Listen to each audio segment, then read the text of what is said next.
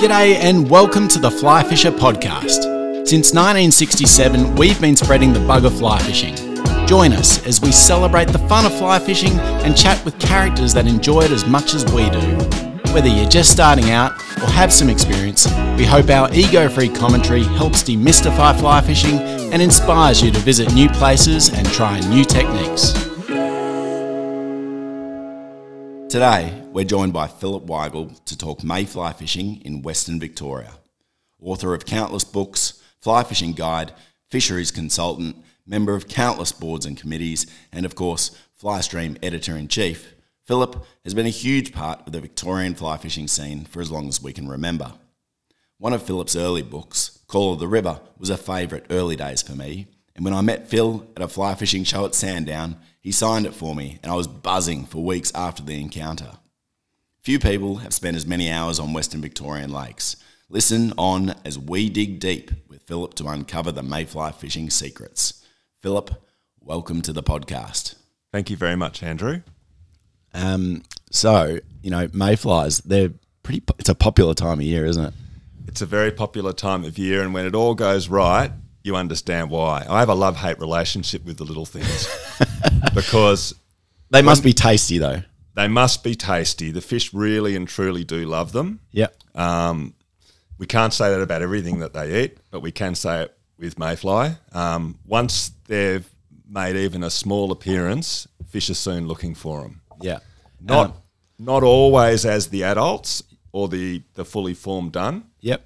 But certainly as the nymph or the spinner. Yeah. One of the stages becomes an obsession for them. Yeah. So let's dig a bit deeper in that. Do you mind just explaining the life cycle of the mayfly?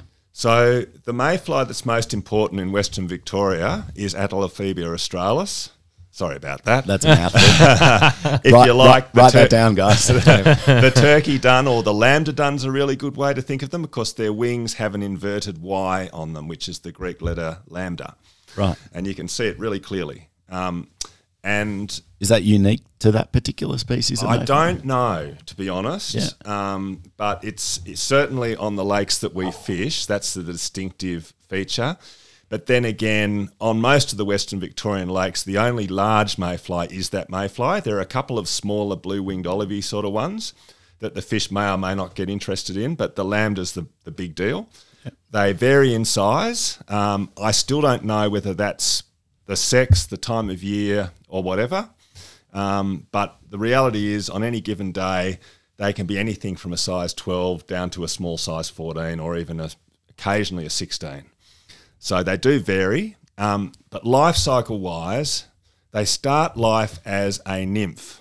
And like most lake nymphs, they're quite a long and skinny nymph. They're not as chunky as the river nymphs. They don't have to be. They don't have to swim against strong currents. So when you're tying or buying mayfly nymphs, go for skinny. There's a real tendency among all of us, myself included, to think, of course we think like people, that chunky is good. We want lots of meat on the hook. Yeah, juicy. But that's the worst thing you can do for a mayfly pattern. The skinnier it can be, the better. Yeah. That's the first thing you want on your mayfly nymph patterns, and your second thing you want is a really obvious wing case because that's a real trigger for the fish. So a nice, dark, obvious, prominent wing case, which is the bit at the front of the fly that goes over the thorax, really important thing to have. And speaking of skinny mayfly nymphs that we use, so the best way I can describe a real mayfly nymph is like a earwig. So if you've never seen one, an earwig's a pretty surprisingly good representation, both in terms of size and shape. It's not exact, but it's good enough. Yeah. They're weak swimmers. They sort of wriggle like a mayfly nymph, I guess. But they don't swim fast. They don't swim strongly, and they're a really good target. And to the extent that when they're swimming to the surface, I sometimes wonder why trout even bother to eat anything else because they're so vulnerable, so easy to catch. But for most of their lives, and we think their life cycle's about 12 months from when they're laid as an egg to when they emerge, they're not that valuable. they hide really well on the bottom of the lake, in amongst the rocks, in amongst the logs. They stay out of harm's way. Do they get into the mud as well? Some of them we think do get into the mud, but mostly I see Adelophlebia, the lambda-dun nymphs, if you turn over a log, turn over a piece of bark, they seem to like that structure, and I'm sure they're in the weed too. And I do know that if you lose weed from a lake, it does knock them around. So they must like weed. But I think the key takeaway is, as nymphs, just general day-to-day fishing-wise, they're of some value, but they're certainly way more valuable once the mayfly hatch or emergence season starts. How long? So from a nymph to hatching, how many years do they stay in the water, dormant? We think 12 months. That's the same for all of them? No, for different species it's different. Yeah. So there's a lot we don't know. See, the trouble with mayfly is they don't sting, they don't spread disease, they don't destroy crops. So from a broader society perspective, they're of very little interest. The best you could say about them is they're a reasonable indicator of water quality. They don't do very well if water's saline or polluted. But other than that, they're a really benign insect, you know. It's quite remarkable. Don't we have some of the biggest in the world in Australia? There are some up in the northeast rivers that are pretty big, but whether they're the biggest in the world, I think that'd be a stretch. Yeah. Yeah. But we do have some huge Kosciuszko-Dun variants I've seen them up to about, what's that, 5 centimetres? Yeah, big. Yeah, but those are very rare. You wouldn't carry a lot of 5 centimetre duns in your box. Yeah. But our Kosciuszko-Duns, they're a good size 10, even size 8 sometimes. They're the ones on the very fast-flowing northeast rivers. Yeah. But the ones here, they're, like I say, they're probably about a size 12 to a 14 most typically. Yep. Yeah. So moving on in the life cycle, then we get to the emerger stage. That's right. So at some sort of signal, and it happens twice a year. It happens in spring, as early as late September, and goes through until December. I now think that they probably go right through summer, but hatch in the evenings or at night. But the big important hatch that we all get excited about, the daytime, roughly midday emergence or hatch, is around, to be safe, be on the water at 10, and if it hasn't happened by 4, it's probably not going to happen. Yeah.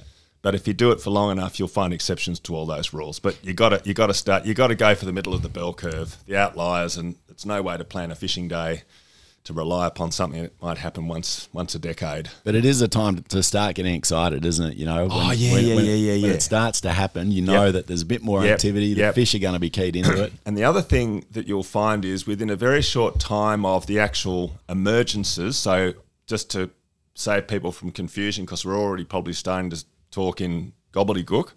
So you can imagine the earwig that's been growing and feeding on the bottom out of harm's way for 12 months, say, then swims to the surface, quite pathetically, gets to the surface film, when you're only 2 centimetres long, the surface film's a bit like an ice sheet, I think. You know, it's not something that you can just put yourself through easily, but they sort of punch their way through the surface film, and then this extraordinary process happens where a totally aquatic nymph with gills that can't breathe out of the water pops out of this, sort of unzips the wetsuit, and out pops a wing, and you can see this happen before your eyes, and shakes itself out of the wetsuit, drifts along waiting like a little sailboat. If you see an insect that looks like a sailboat, it's a mayfly dun.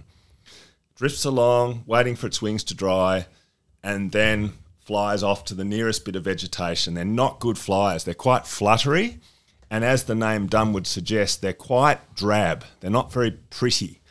They look like, a weekend warrior in their camo.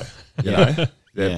So they fly, and that's for a very good reason, because they're weak flyers, and once they land in their bit of grass or the branch of a tree or wherever they're going to hide for the next little while, they don't want to be seen by the lizards and the birds and the 101 things that want to eat them. And then the next thing that happens is can you believe it? They shed yet another skin. Now, this, until I saw a video of this, I've never seen it with my own eyes, but I've seen a video, and how something with wings can actually shed another skin beggars belief, but they do. And they come out as the spinner, or the fully fledged adult. And the spinner is bright and pretty, and it's a strong flyer. And basically that's the phase that's dedicated to finding a mate, and then the females lay the eggs and they die, and it happens very quickly. So after all this time living under the water, they get their moment of freedom and flight, but bad news, no mouth. So they can, once they hatch, they can't eat and they can't drink. So they're living on their reserves, which is probably one reason why the duns especially are so appealing, because they've got to have enough energy to get through that sort of 24, 48-hour period before they can come back as a spinner, lay their eggs, and so arguably and at their maximum nutritional value at that point. You'd think so. Yeah, and I guess either way, there's no question trout love them. Either as the nymph about to emerge, the emerger, the dun, the little sailboard, and then even as the spinner that comes back to lay the eggs, they're still quite appealing. Yeah, they even eat them as a dead spinner, right? They do. The spent spinners, and from a fishing point of view, spent spinners are the most exciting spinner. Yeah. The trouble with the fully formed spinners is they're strong flyers, and so trout have to leap to grab them. And to just digress for a moment, Peter Hayes reckons that spinner feeders are like us getting into a car. He wrote this in one of his columns. And the windscreen's dirty. You get into your car and you think, got to clean that windscreen. But once you're on the highway, all you see is the road ahead. You stop seeing the windscreen, don't you? Yeah. So the trouble with spinner feeders is they're up on the highway. They're not on the windscreen. And so flies that land on the windscreen are very difficult to fool a fish with. When they're spent, though, they are on the windscreen. So when they're dead, when they're finished laying their eggs and they're just lying on the water, they're spent, they're on the windscreen. Alleluia. We can put a spent spinner pattern on the windscreen, and the trout will go, oh, yeah, there they are, and eat them. So if a trout's going to take a dun, they're going to take it as they're coming out of their shuck? That's the most appealing stage. And it makes total sense. Like everything trout does, or trout do, makes sense. It's just that it's not always obvious to us. So they're never doing stuff to annoy us. It makes perfect sense. And for them, why are they so captivated by the emerger? Well, because as predators, that's the stage that's utterly, utterly helpless. It can't fly, it can't swim. If you like, it's when the wetsuit's down around their knees. Mm-hmm. You know, you're a human getting out of your wetsuit and the lion appears, you're buggered. You can't run. You can't dive back into the water and swim away. Yeah. So they're so vulnerable. So you look at the extraordinary effort that fly tyers have gone to create emergers, possum emergers, paraduns, floating nymphs, 1,000,001 ways of capturing that few seconds in time when the mayfly's got its wetsuit down around its knees. Yeah. And if the water's dirty or it's raining, are the fish not going to eat them? They'll absolutely eat them in the rain. Some of the very best mayfly fishing I've had is in the rain. Going back to them drifting along like a sailboard waiting for their wings to dry, obviously the quicker that wing drying process is, the less excited the fish are going to be. On a really bright sunny day, which is never very good for a mayfly hatch anyway, a bright, sunny, windy day, you actually see the trout give up on the fully formed duns because they must get so annoyed at lunging for them only for them to take off. But on a day like today, and for the listeners, it's a drizzly, cool, overcast. It's very hard. You put the washing out today, it's still going to be wet at 6 o'clock tonight. And it's the same for the duns. They stuck. They can't bloody dry out. And it's almost sad because you'll see them all washed. They never get to fulfill their life cycle on a really bad day. Good for us and the trout, bad for them. You'll just see rafts of them washed up on the shore because they never got off. They never dried out enough to fly away. So those sort of conditions, even in quite heavy rain, Ross, the fish will absolutely eat them. And their ability to find them in heavy rain is remarkable. So a complicating factor is, are they smart enough not to hatch in the rain when they've got no future?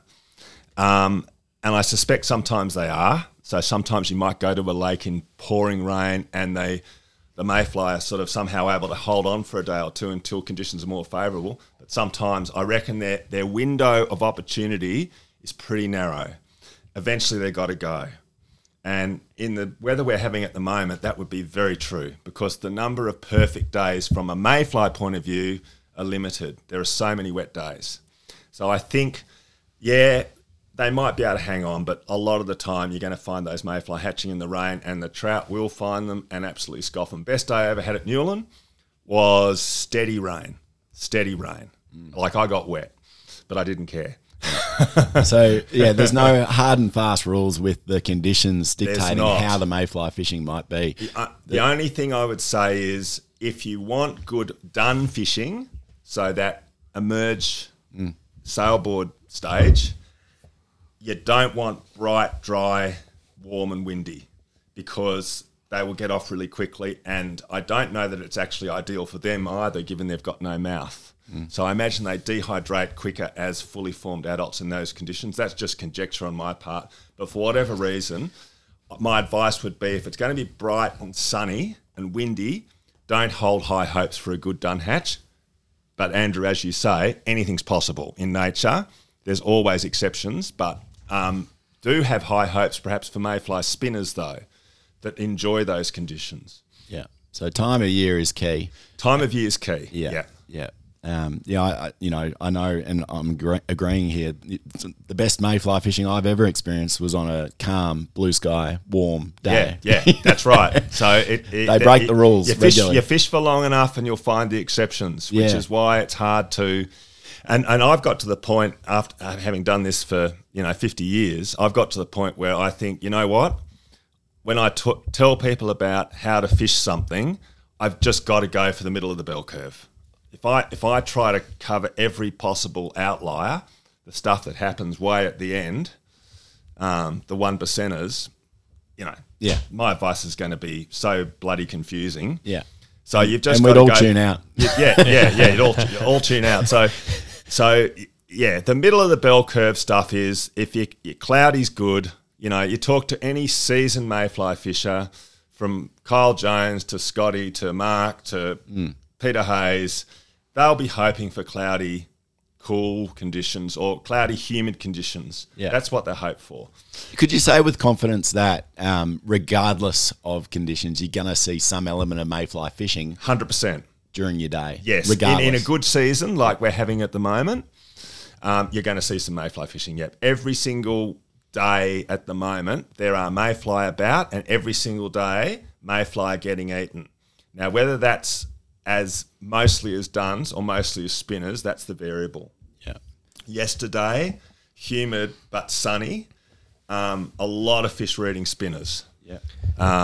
Not so much the duns, but some fish were eating duns. What around here, so the western lakes in Victoria, what makes them so prolific in there? I think their fertility, but it's a bloody good question, Ross, because there are some lakes that I feel should be good mayfly lakes that aren't, like Lake Wartook, for example.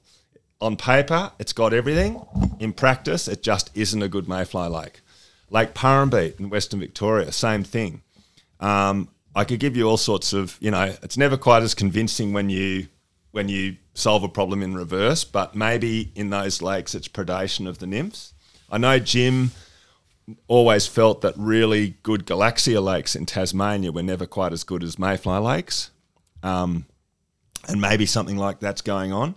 But to be honest with you, I don't know. I just know that the genuine Central Highland lakes are some of the most reliable for mayfly hatches. And they're the ones around here in Ballarat. Yeah, so Wendouree, Newland, Moorabool, Hepburn sometimes, Dean sometimes, Cosgrove sometimes. The list goes on, but they're the good mayfly lakes. And flies for those lakes? Do you want to go detail about? So we've already mentioned the skinny brown nymph, really important fly to have in your collection.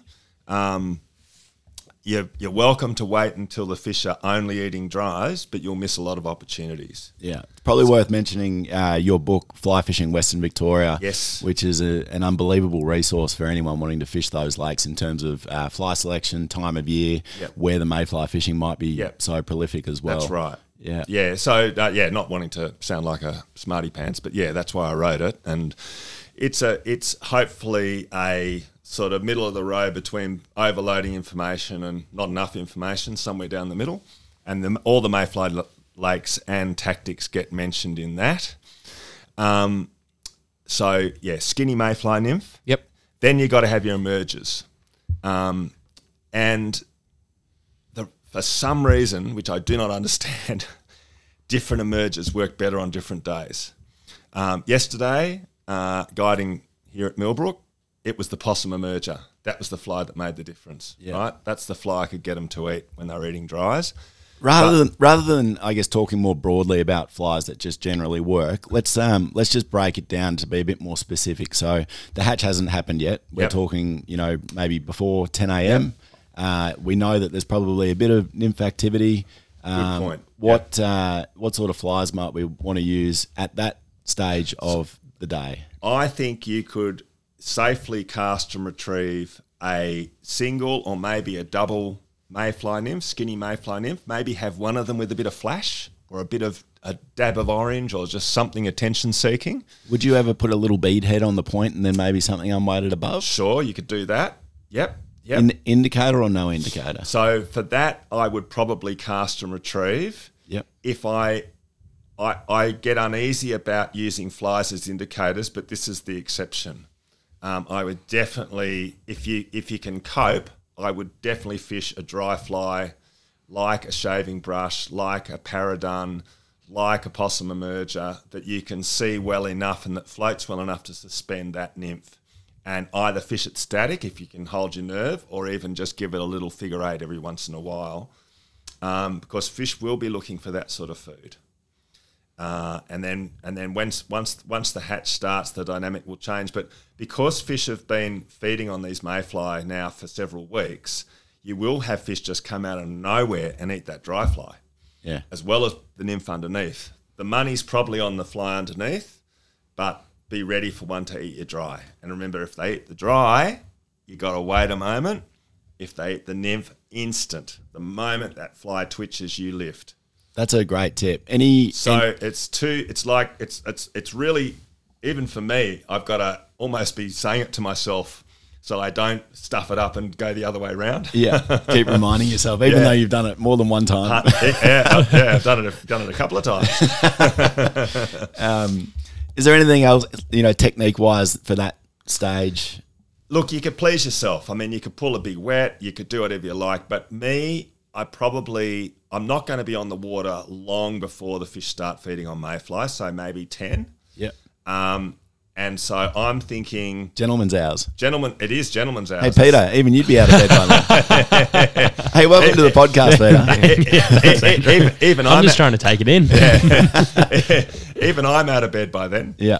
Yeah. I sympathise with you, Peter. I'm good on the evening rise, not so good on the dawn patrol. Not an early riser. Yeah. One thing you've touched on there, though, is a bit of movement in the flies. Yeah. Maybe just talk a bit more about that, I think movement's good. However you're fishing, a little bit of movement can alert the fish to the presence of your flies. And mayfly fishing's no different. I guess the golden rule would be, if it's pretty flat, not a lot, right? Just enough, maybe almost incremental, almost not enough to even make the top fly wake. Different subsurface, you can move the flies quick even if it's flat. But if you've got at least one of the flies is on top, whether it's a dry by itself or the nymph underneath, a bit of movement can help alert the fish to the presence of the fly. As it gets rougher, you can get more violent. You can pull the fly harder and faster. What about using the current in a lake or the wind direction for your drift? It's a really, really good question. And a lot of, when I'm guiding, I find a lot of people quickly recognise that their fly isn't drifting at the same speed as the real emerged duns. And they get quite worried about that because they're seeing the real duns get eaten, and they think, oh, this isn't, my fly's not getting eaten because it's not drifting right. We can touch on this again in a moment. But the important point is, yes, to the extent that it's possible for you to get a natural drift, by all means go for it. And that'll often mean casting into the wind or even casting across the wind. But truth is, you're rarely going to be able to match that genuine, unattached to a fly line and a leader drift that you're going to get with a reel done. So my advice would be, don't get too hung up on that. And one good piece of news is mostly your dry fly is actually going to be an emerger. Even though you may think of it as a dry fly, rarely do we fish mayfly hatches with fully fledged, standing on tippy toes duns. Occasionally we do, but mostly we're fishing those emerger patterns that are sitting partly in the water. And by their very nature, the emergers do not drift as fast, even though you can't see them very well, do not drift as fast as the fully fledged sailboard duns. So the emergers, you get a bit of leeway with your drift, is what I'm trying to say. When you half of the insect's still in the water and it hasn't got an upright wing to sail it along, it's not going to drift as fast.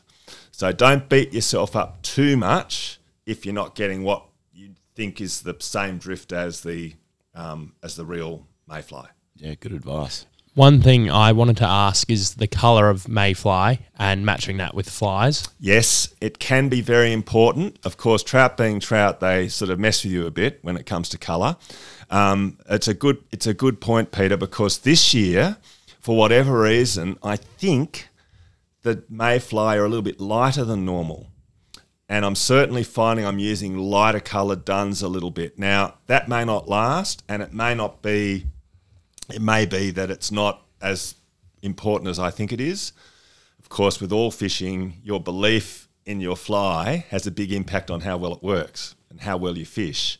But I do think if I was buying some flies at the moment, I'd make sure I got some quite light brown flies as well as the really dark ones. Now, the dark ones have the advantage of contrast. Maybe in dirty water, having that real claret coloured or even dark brown coloured dry fly may help the fish find it and notice it. You're probably going to get a better silhouette. But regardless, I'd carry a bit of both. I'd carry some light ones and some dark ones. But I do feel that for whatever reason, and let's face it, it's an unusual year climatically, the mayfly seem a little bit lighter to me this year than normal. Interesting. So getting back to the stage of the hatch that we're fishing, let's talk hypothetically. Yep. So you've been lucky. You've had a fish that's come up and eaten the dry fly off your dry dropper setup. Yep. You've landed that fish and looked around, and you're starting to see quite a few fish rising at this point. Yep. What do you do next? Look, personally, I'll probably take the nymph off. If I'm seeing enough fish move, I personally probably take the nymph off, partly because I think it's just a slightly cleaner thing to present. But if you're fishing for your life, you'd probably leave the nymph on. The other thing to think about whenever you're using two flies, and look, there's some serious fish out there at the moment. If you've got two flies, you're going to have a bare hook swimming around with that crazy fish. If there's logs, flooded grass, weed, it increases your chances of bust off. And as Andrew at least knows, and maybe you guys do too if you read my stuff, I'm obsessed about not getting broken off. I don't enjoy it at all. You like getting him to the net. I like getting into the net, yeah. I'm like John McEnroe in his early days. If I lose one through something like a fly catching and getting broken off. So as soon as I feel I'm going to get enough eats on the dry, I'll just fish a dry. And it's really clean. You know, a lot of like in so many fishing situations, a lot of successful mayfly fishing is only partly about your choice of fly. And you've got to put that in sort of bold and underline it. You can't just reach into your box and find the cure. It hardly ever happens. Yes, you want a fly that's good enough, but once you've got that fly that's good enough, you've then got to fish it like, you know, like a mayfly. Like your life depends on it. Yeah. You got to go after those fish. You know, the more fish that see it, the more chances you have that it's going to be eaten. And let me tell you, as someone who through Millbrook gets to see a lot of fish response to flies, there is no such thing on any day as the perfect fly. There's just flies that are a bit better and flies that are a bit worse. And countless times I see a particular fish refuse a fly, and then we get that same fish to eat that fly 5 minutes later or 30 seconds later, right? It's a lot to do with, it comes down to things like what direction the fish is facing when it sees the fly, how well the fly landed in relation to where the fish was.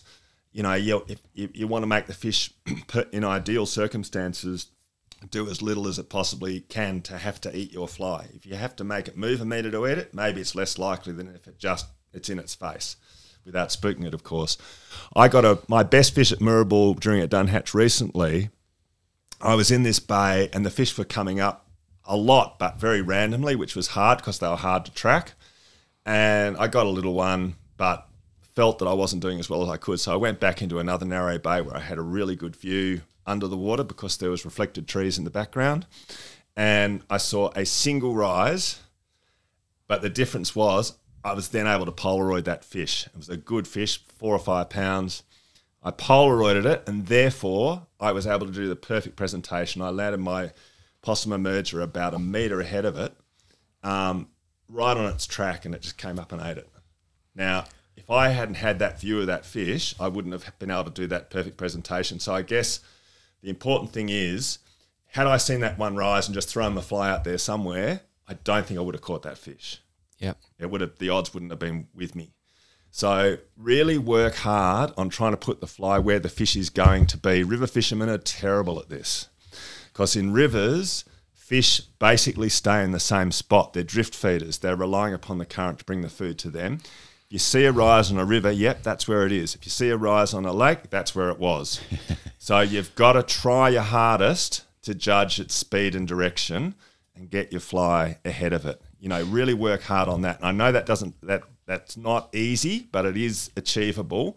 And even if you have a hunch, follow your hunch. So are you taking your time? Like, are you just taking that extra 1 or 2 seconds to try and maybe Polaroid the fish or anticipate the direction of it? Look, Polaroiding's a rare gift. So I think more you're looking at the hopefully seeing a tiny bit of the fish, maybe it's fin, and saying, oh, that one's going from left to right.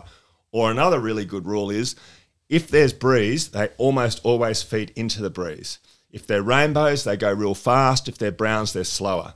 So it can be really hard to lead a rainbow. You can still try, but you're probably, by the time your cast gets there, it's probably 5 metres ahead.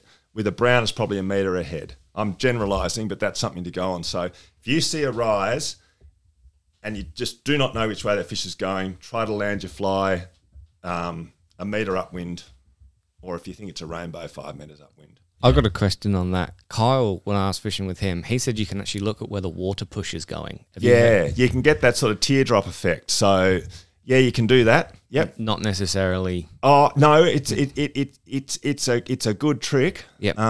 Get that sort of teardrop, and to me, it's almost intuitive. So I can't describe in detail how that works, but that teardrop idea is probably the best way to think of it. And I did want to go back to when you said about breaking fish off, and I know this question's been said to death, but it is going to be something we get asked in the shop a lot. Yeah. What thickness, leader and tippet should you think people should be fishing for this type of fishing? I wouldn't go near Moorabool with less than 3x. Best quality tippet money can buy. Yep. Right? And fluorocarbon tippet? Yeah, fluorocarbon's good. Look, some of the I get really wary about talking brands because I have my favourites, but I don't want to denigrate a brand I haven't tried. Yep, good. Right? Yep. But so some brands, what I'd say is ask in your shop. Yeah, well, I was going to say a lot of people say if you're fishing dry fly, you should fish mono. I mean, we don't say that in the shop. But no, so I would have a mono leader. Absolutely, do not use a fluorocarbon leader because it'll drive you nuts. But if you put a metre or 2 feet of, I know they're two different things, it depends on the circumstances. But if I'd want my overall leader to be about 11 or 12 feet. Yep. So typically I get a 9-foot leader and I'd tie and I'd buy a 2X leader, right? So that's basically all I carry is 2X leaders, and then I would add my 3X to that. And as Andrew would know, I think, and people will disagree violently with me on this, but I think tippet diameter is overrated as a reason why fish won't eat a fly. That's going to answer a lot of people's questions. Yeah. So don't think the secret to success is going down 3 microns in diameter. It's not, right? So put it another way, there's no question that trout can always see the leader and see the tippet. What matters, just like you can always see the strings when you go to a puppet show, what matters is whether you associate them. So if it's a good puppeteer, before very long, you just see the puppet, not the strings, correct? Yep. Right, and you've got a 1 kilogram brain, and you're still fooled, right? So trout don't go, that needs to be just 2 microns finer, and then I'll eat the fly. Yeah. Right? Now, there's limits. You can't have your fly looking like it's stuck on the end of a bit of fencing wire. But my attitude, as someone who sees 2 or 3 break-offs a day, in spite of everything I do, is how heavy can I get away with, both for myself and for whoever I happen to be guiding. Not how light can I get away with, how heavy can I get away with. And I could tell you story after story after story of people who fish fine and just get broken off all the time. Now, if you don't care about being broken off, good on you. I'm happy for you, but I do. And I just do whatever I can to avoid it. And on that, here's a simple thing. Check your knots every time you tie a fly or a bit of leader on, no matter how much is going on. Give it a good pull. That's when you want it to break. You don't want it to break it when the 6-pounder, the one and only 6-pounder that eats your fly all day at Moorabool, eats your fly. That's not when you want a bad knot to break. You want it to break when you're going, ooh. Yeah. And I think especially if you've had it sitting in the car overnight, you know, you're fishing yesterday and then fishing the next day. That morning, all that, if you're not testing your knots, then you're a duffer. Give it a yank. Give it a yank after you've landed a fish. Give it a yank after you hit the tree behind you. It's what's it going to cost you 2 minutes to retie? Nothing. Yeah. Losing fish hurts, doesn't it? And you've got a fairly recent tale of... Do I? I don't. He doesn't want to talk about it, folks. But it is raw, isn't it? You know, when you lose one... It is. And sometimes you lose them through no fault of your own, and sometimes there's those awful fish that you lose, and it doesn't happen often with me, but it still does happen, and it happened at Lake Fynes a week ago, where I probably lost the biggest lake fish I've had on for a while. And hang on, folks, I just got to go and get a box of tissues. I'm all right. It's just the onion. And it was in hindsight, I still think maybe I should have done something differently. That's the bottom line. It was a single take on a hard session, only take I had. Best fish I've hooked for a very long time, and it took me and the fish a while to realise what was going on, and the fish woke up quicker than I did, and just went from being a big, heavy, sluggish weight to being a bloody maniac, sort of a 10-pound fish in a half-pound rainbow's body. Isn't it funny how some people are always going to beat themselves up for having maybe done something wrong in reflection, rather than saying, oh, I did everything right, but I lost that fish. Yeah. I think that's a certain breed of fly fisher that maybe... Well, I think self-awareness can be useful, or it can be painful. It can be. Yeah. Getting back, you know, we're fishing, I guess, you know, the start or the peak of the hatch at this point. Are you ever fishing 2 dry flies? Do you ever find that makes it easier to 100%. Maybe cover those targets a bit more accurately? So a really good fly when fish are being difficult is a floating nymph, like a genuine nymph, not a purpose, well, I guess it could be purpose tied, but a floating nymph is a really good fly for fish to eat for whatever reason. I don't really know. and it can be superior to something that's easier to see, like a paradun, like a possum emerger, like a shaving brush. So having one of those about a foot off the back can get you eats you might not otherwise get, I should say. So yeah, 2 dries is definitely worth thinking about. A good tactic when the fish are not rising all that often, and it's Ripley, is to figure 8 a pair of possum emergers. Possum emergers float well, so you keep them dry and you put them about 1 metre apart, one on the dropper, one on the point, and just cast them out and sort of figure 8 them across the top. Carrot's a good fly for that. Mostly they won't eat the carrot. The carrot's great for visibility and it's great for keeping the flies up, so to speak. Going back to the floating nymph, is that a standard unweighting nymph, for lack of a better term, that you're ginking up? You can do. Or is it a nymph that's a bit of foam tied into it? Well, yes, you could put a bit of foam in it, but for some unknown reason, the more you seem to embellish it from being a standard nymph that's floating, the less effective it seems to be as that magic fly, right? Yeah.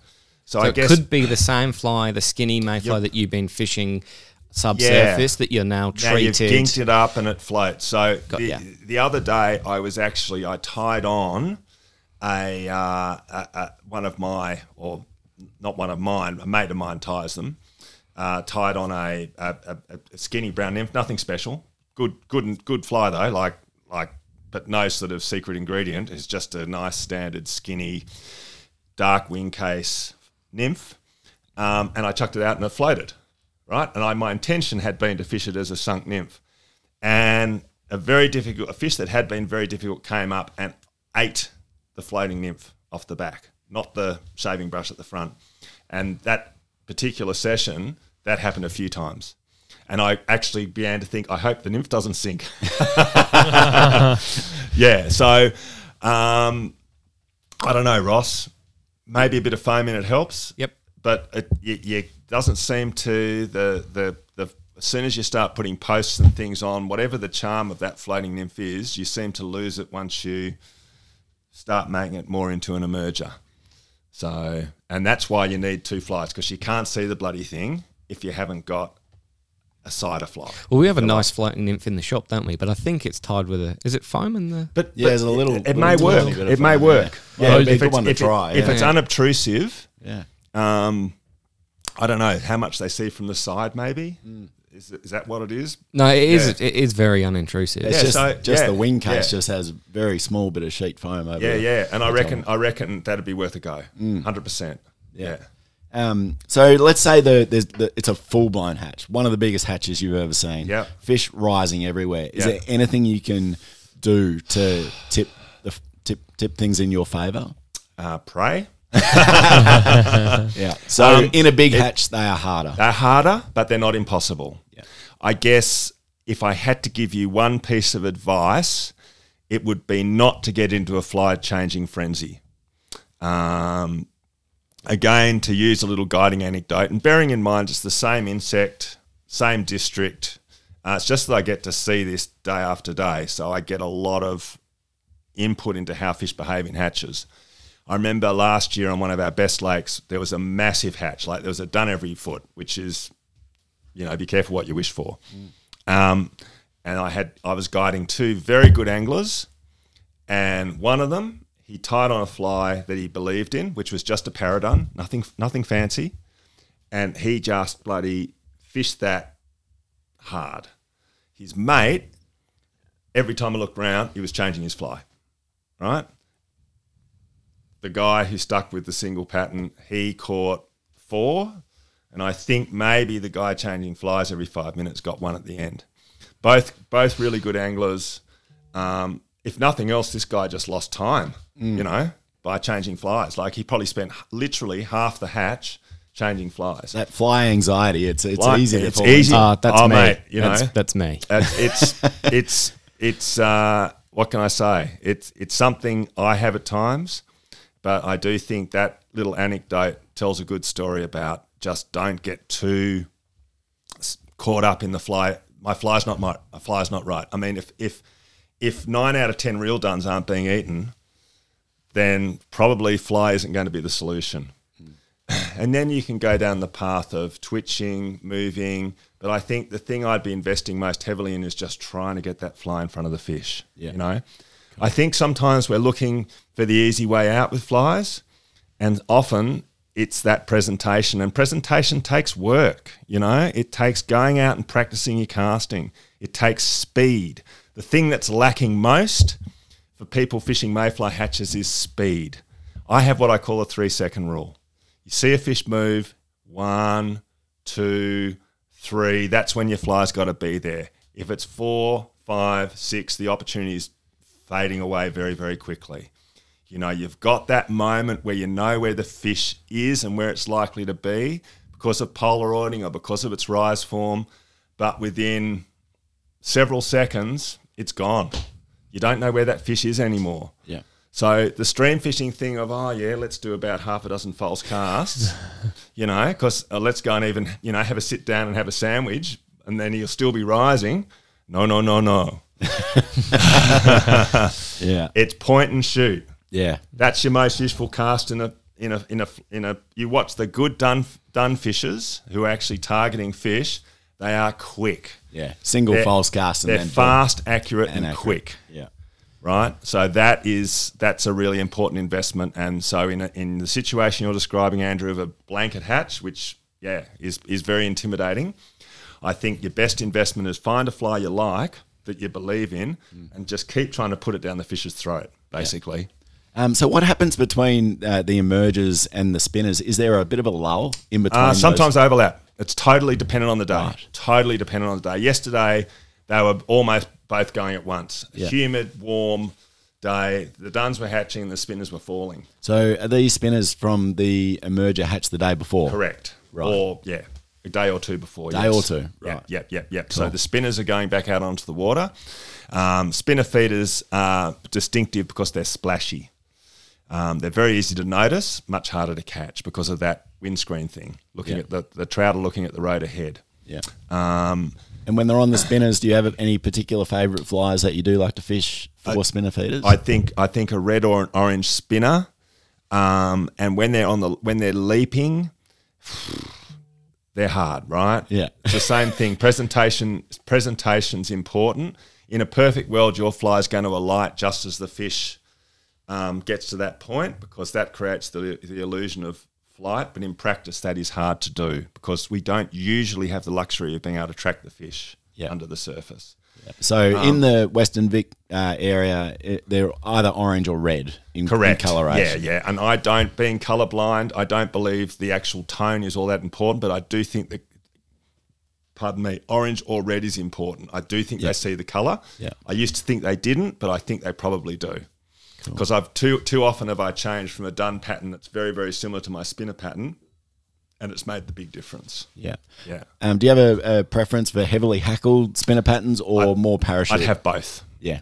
And when they're on the spence, everything changes. Then you can have just a nice sort of parachute spinner, and they'll eat it, no worries at all. Yeah. But that's a rarer luxury, and it's often late in the day, and you'll see a lot of leapers before you see the fish beautifully clomping their way through the spence, which is hallelujah when they do that. It's even better than a dun hatch. Yeah, okay. That's interesting. Because they eat everything. And do you like the flat wing spent spinners? No, I don't think you need it. You need a little bit of a post isn't going to hurt you. Yep. Yeah, I don't think once they're on the spence, I don't think it matters too much so long as the fly is fairly flush in the film. And they're really lovely. They're methodical, you know. So if you're lucky enough to be at, you know, Newland or Wendouree at sort of 5 or 6 o'clock on a warm evening, and the spence are on the water, and you find one, not every fish does it. Like that's the thing about trout; they're not homogenous, so not every trout's doing the same thing. But if you find one on that little quiet corner that's just going along the rock wall, going clip, clip, clip, and you put your spent there, you got him. You're pretty much going to get it. He's going to eat it. Yeah. Cool. Yeah. So what sort of time would you be pulling the pin on these days? Totally depends on the day. So your day like today, spinners aren't going to be a feature. So I'd say... Why? Because it's not warm enough. They don't like to fly when it's cool and windy and cloudy. Yeah, they like a bit of warmth. It's good in a way because it means that what can often be a really bad dun day can be turned around by good spinner action. Although, except for the Spence, you'd rather have the duns. The dun day today. Yeah, the dun day is your safer bet because leaping fish are hard to catch. Yeah, not impossible, and some days easier than others. Some hackled spinners, some low floating spinners. We've covered it before, but even skipping your fly across the surface, I don't think you can. Yeah. Look, not a silly idea, Ross. If you're desperate, you could use the carrot and put a spinner off the back of it. I think that works sometimes. I think movement's part of the problem or lack of when we're fishing conventional spinner patterns. So give it a try, but it wouldn't be the first thing I'd try. I'd try just fishing a single spinner. And if I got desperate, I might figure eight a spinner behind a carrot, about 2 feet behind. Yeah. And when a spinner's coming down on the water, is that it laying eggs? Yes, often it is, and sometimes it's just the way they fly. Okay. Yeah, they end up touching the water. Yeah. Cool. What about, like this time of year, springtime? Everyone talks springtime mayfly fishing. Yep.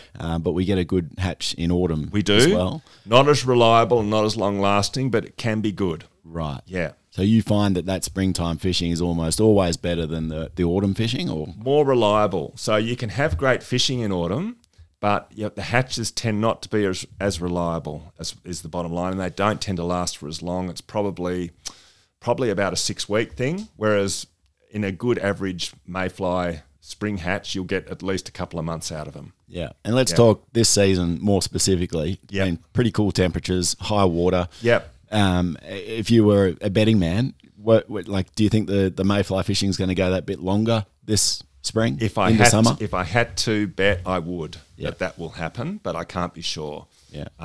Because if last year's nothing anything certain in trout world. Oh, absolutely. Yeah. But if last year was anything to go by, when did the mayfly fishing kind of come to a screaming halt? Not till December. Yeah. Yeah. So I think they're going to drib and drab at least well into the end of November and maybe into December, especially on the good days, the cloudy days.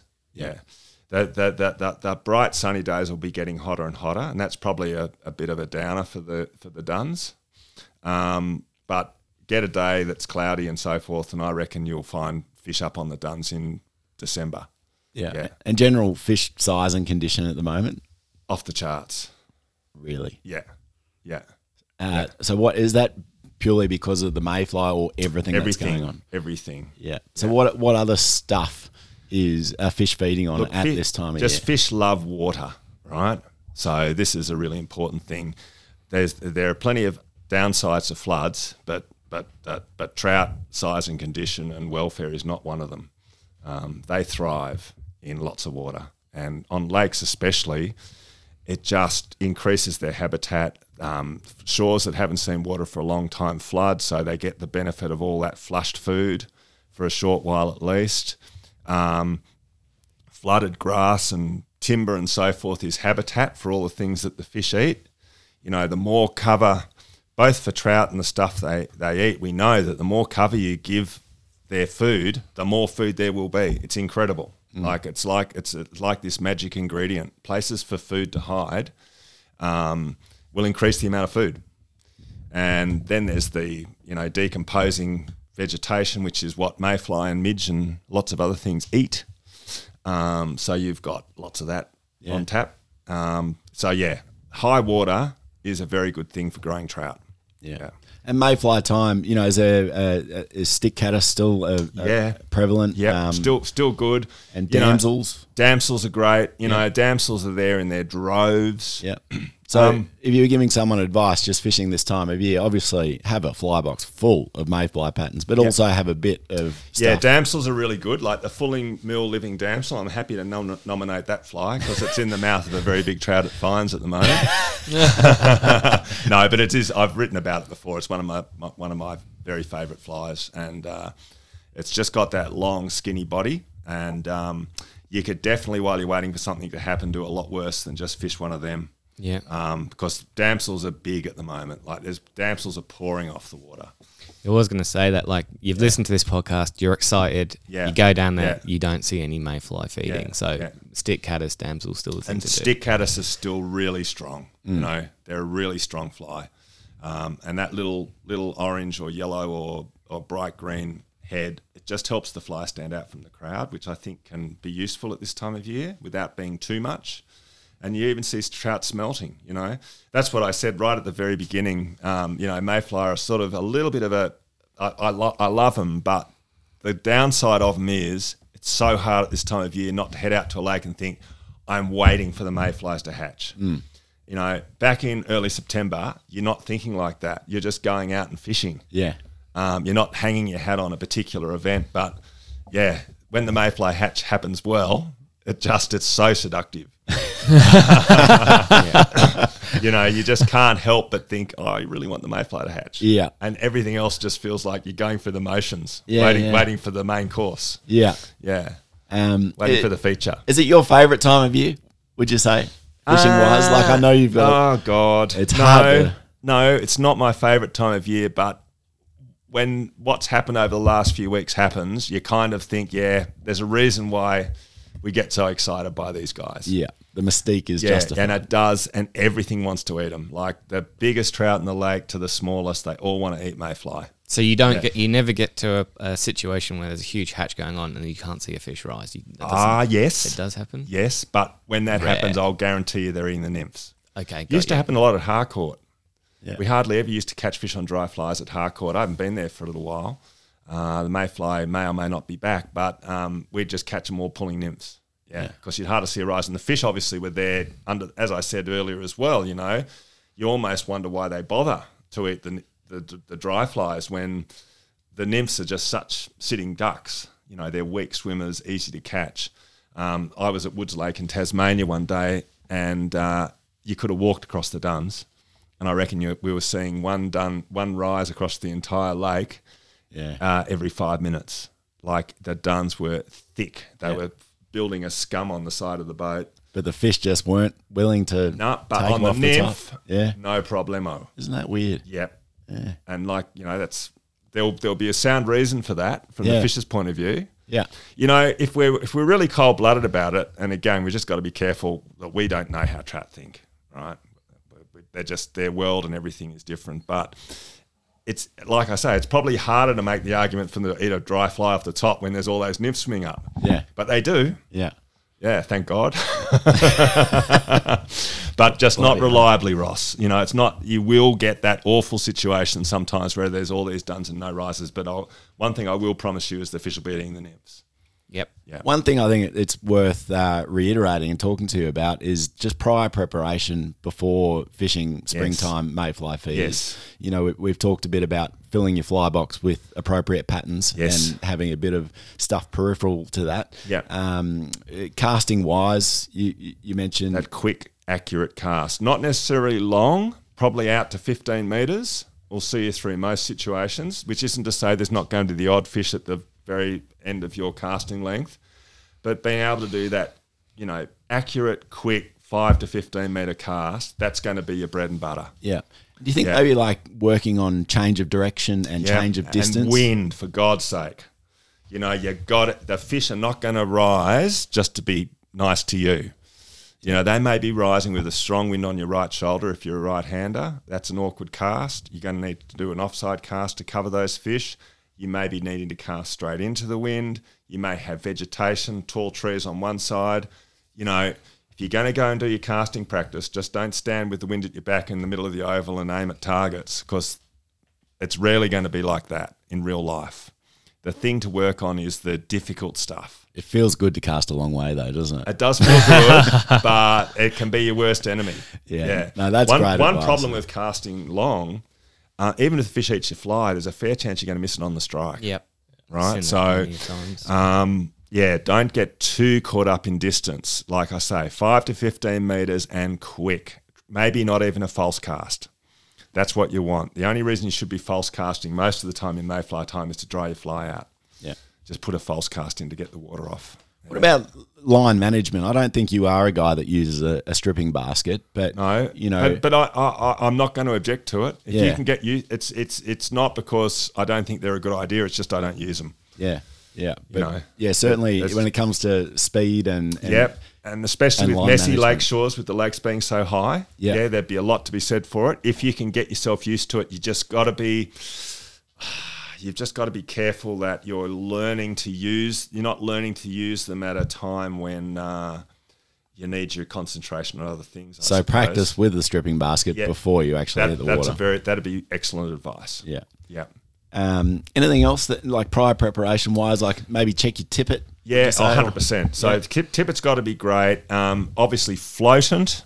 So think very carefully about your floatant. Another thing I find really handy at this time of year, all floating fly lines will sink a little bit at the tip if you're using them a lot. It's no fault of the fly line, it's just life. So I carry some of that payette paste. Yep. That sort of, or mucilin might do the same thing. And every so often I just put a little bit on the top of the butt end of the leader and the first couple of feet of the fly line, because it gives you that nice lift when you need to go to recast. You're not sort of dragging everything under on the basis of the sunk bit of line at the end of your fly line. So I think that's a handy little thing. Good floatant, some powder so you can dry your fly real quick. Because, I think a lot of mayfly hatches mayfly days come down to moments of opportunity. So the quicker you're back in the game, the better. And desiccant's a really good, quick, simple way to retreat your fly. Don't worry if the fly looks a bit sort of white. That'll go in a moment, So just give it a good shake, back out there. Those I don't use them myself, but those cloths or things that you can use to get fly kerchiefs. Fly kerchiefs, get the water out of the fly quick. We do sell the powder and dun colour as well now. Oh, do you really? Yeah, we do. Okay. Well, wow, the world's gone mad. Constantly but in a good way. In a good way. Yeah. People are clever, aren't they? They are. What about rod wise or outfit wise? What sort of line weight and length are you? I reckon you want to be. I'd be on a 9'6", and I'd be 5 or 6 weight. Yep. Because you need to be able to cast in those strong winds if you need to. And it doesn't hurt to have a little bit more grunt in your rod when you're trying to subdue a big fish. Yeah, so and a little bit of extra length, I reckon, gives you a quicker, longer cast. Yeah, for sure. Yeah. Do you ever see a need maybe on a bright, dead calm day, spinner feeders sipping late afternoon to go down to something even lighter so that you can maybe fish lighter tippet? I would probably just lengthen my leader to get that lighter presentation rather than go to a lighter outfit. Yeah, but that's just me. Yeah, you could make an argument for doing what you're saying, have a lighter outfit in backup, but there's also a balance to be struck between overcomplicating the gear and carrying around all this crap. We like to complicate the gear, though. Yeah, you do. But if you've got it back in the car, fine, but I don't think you want to be sort of having to put all your stuff down and fish and then pick up all your stuff and move to the net. You need to have a certain amount of mobility. You need to have the ability to move around. So, good storage, carry a lot of stuff on you that you can carry easily.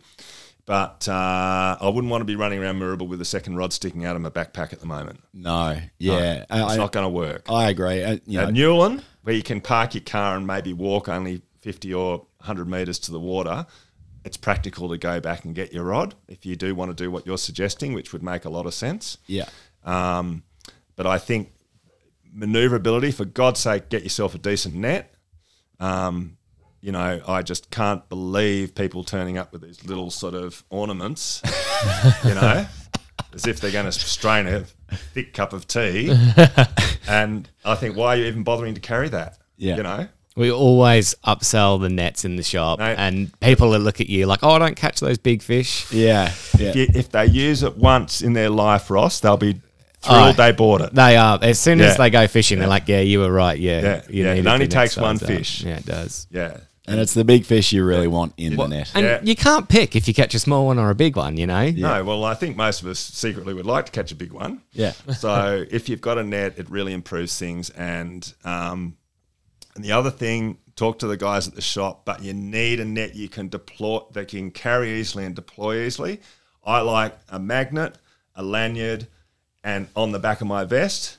As soon as you have to start kind of assembling your net, you're on a hiding to nothing. We got a couple of those telescopic auto eject nets. So you fold them open like with one motion, and then you press a button and the handle. It's about 4 foot, and they just went like that, right? It's like 4 of them. They just so long as they're strong and they've got a big hoop. They're big. Hoop, I'm all for it, but you've got to be able to deploy it quickly. You don't want to be sort of reaching around trying to unclip stuff. I've got a magnet.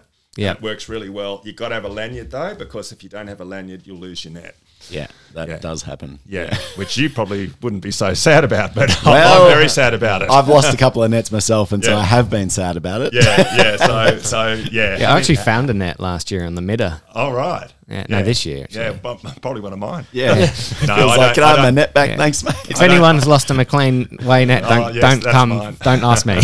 But you need something, you need to be able to get it off quickly, which means it can't be too hard to detach, which means it can get caught on a branch and fall on the ground. I think it's worth mentioning weight is important too. We do carry around so much on our shoulders fishing. Look, I've got a big McLean's Way net. But they're light though. Oh, yeah. That's right. So I'm just saying that's what I use for what it's worth. Magnetic attachment, lanyard, and I just love it. It's a really good system, but that's not to say it's not the only system, and I like the idea of that extendable handle because that could be handy. Oh, that for guides, I think it's and even for non-guides. If you're on a steep bank and you need to be able to get the net down into the water quick, that could be. Well, you don't have to push the button. You can fish it as a 2-foot handle, or you press the button, bam, you're at 4 foot without having to move your hand. For you and your stumpy little arms, it probably makes sense. Phil's got pretty big reach, as you can see. No, but I would never be. I've never heard anyone say, as they're battling a big fish, gee, I wish my net was smaller. That's true. And I've never heard anyone say, gee, I wish my handle was shorter. Yeah. So carrying maybe, but when you're actually using them, long handle's a good idea. Yeah, there's so many other options. Find a practical way, shop, but good advice. Nets that have to be unfolded, I don't know. Let's talk a bit about favourite mayfly waters in Victoria, and maybe more specifically about the ones that are fishing quite well now. Obviously Moorabool Reservoir's been on the radar for a lot of people. Been some big fish for good reason. Good reason. It's a big water, which is great because it can soak up quite a few anglers. People have to walk, so if you're prepared to walk that little bit further, you're going to put yourself a bit of distance between anglers. But hey, you go to Little Pine or Penstock. I don't hear people complaining about the crowds there. No. And you can almost be struggling to find a bit of shore where you can fish. So when it's happening, you don't need a lot of space. But Newland, I'm already hearing of opportunities there. Can't vouch for them myself because I haven't tried, but reliable sources. And Wendouree.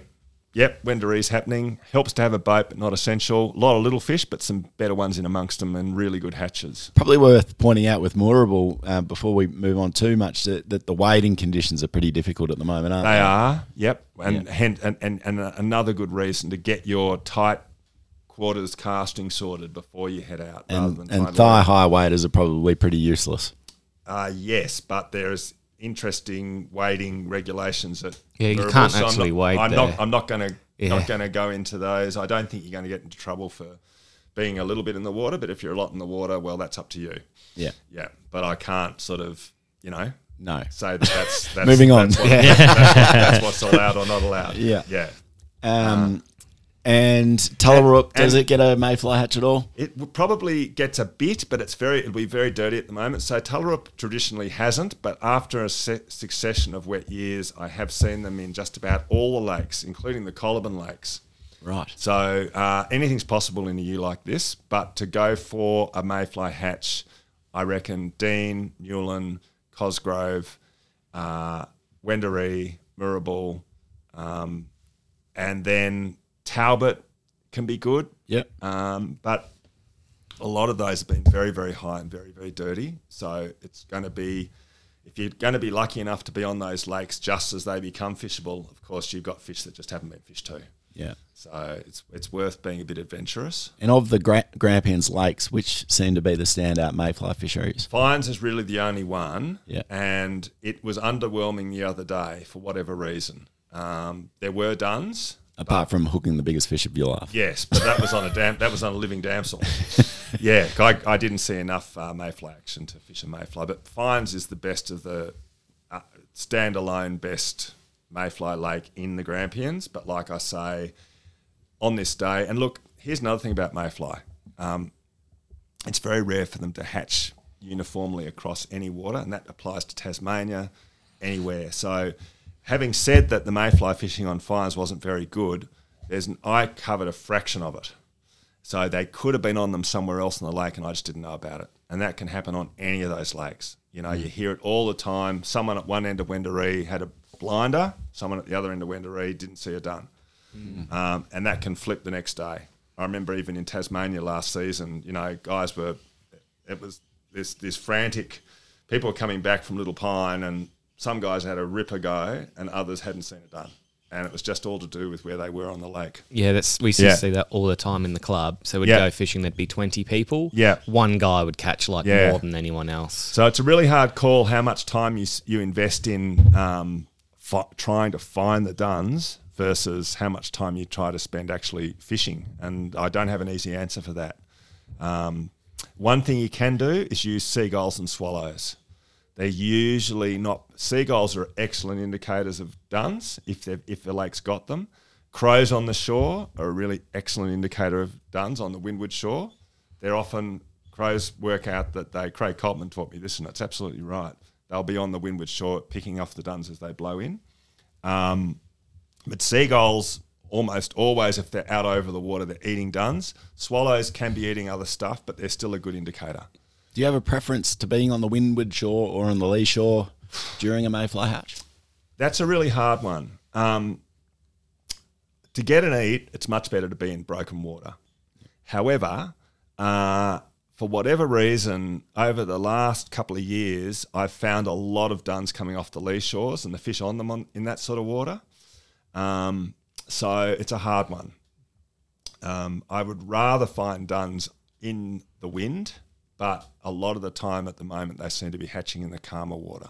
Is it likely to identify fish rising to them earlier on the lee shore and then later in the day on the windward shore? There's been a little bit of that, but I still reluctantly have had to fish the calm water a lot to find fish to consistently target.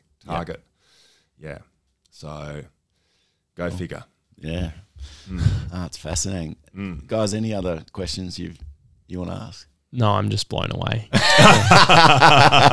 There's a lot to take. Yeah, there's a lot. Yeah.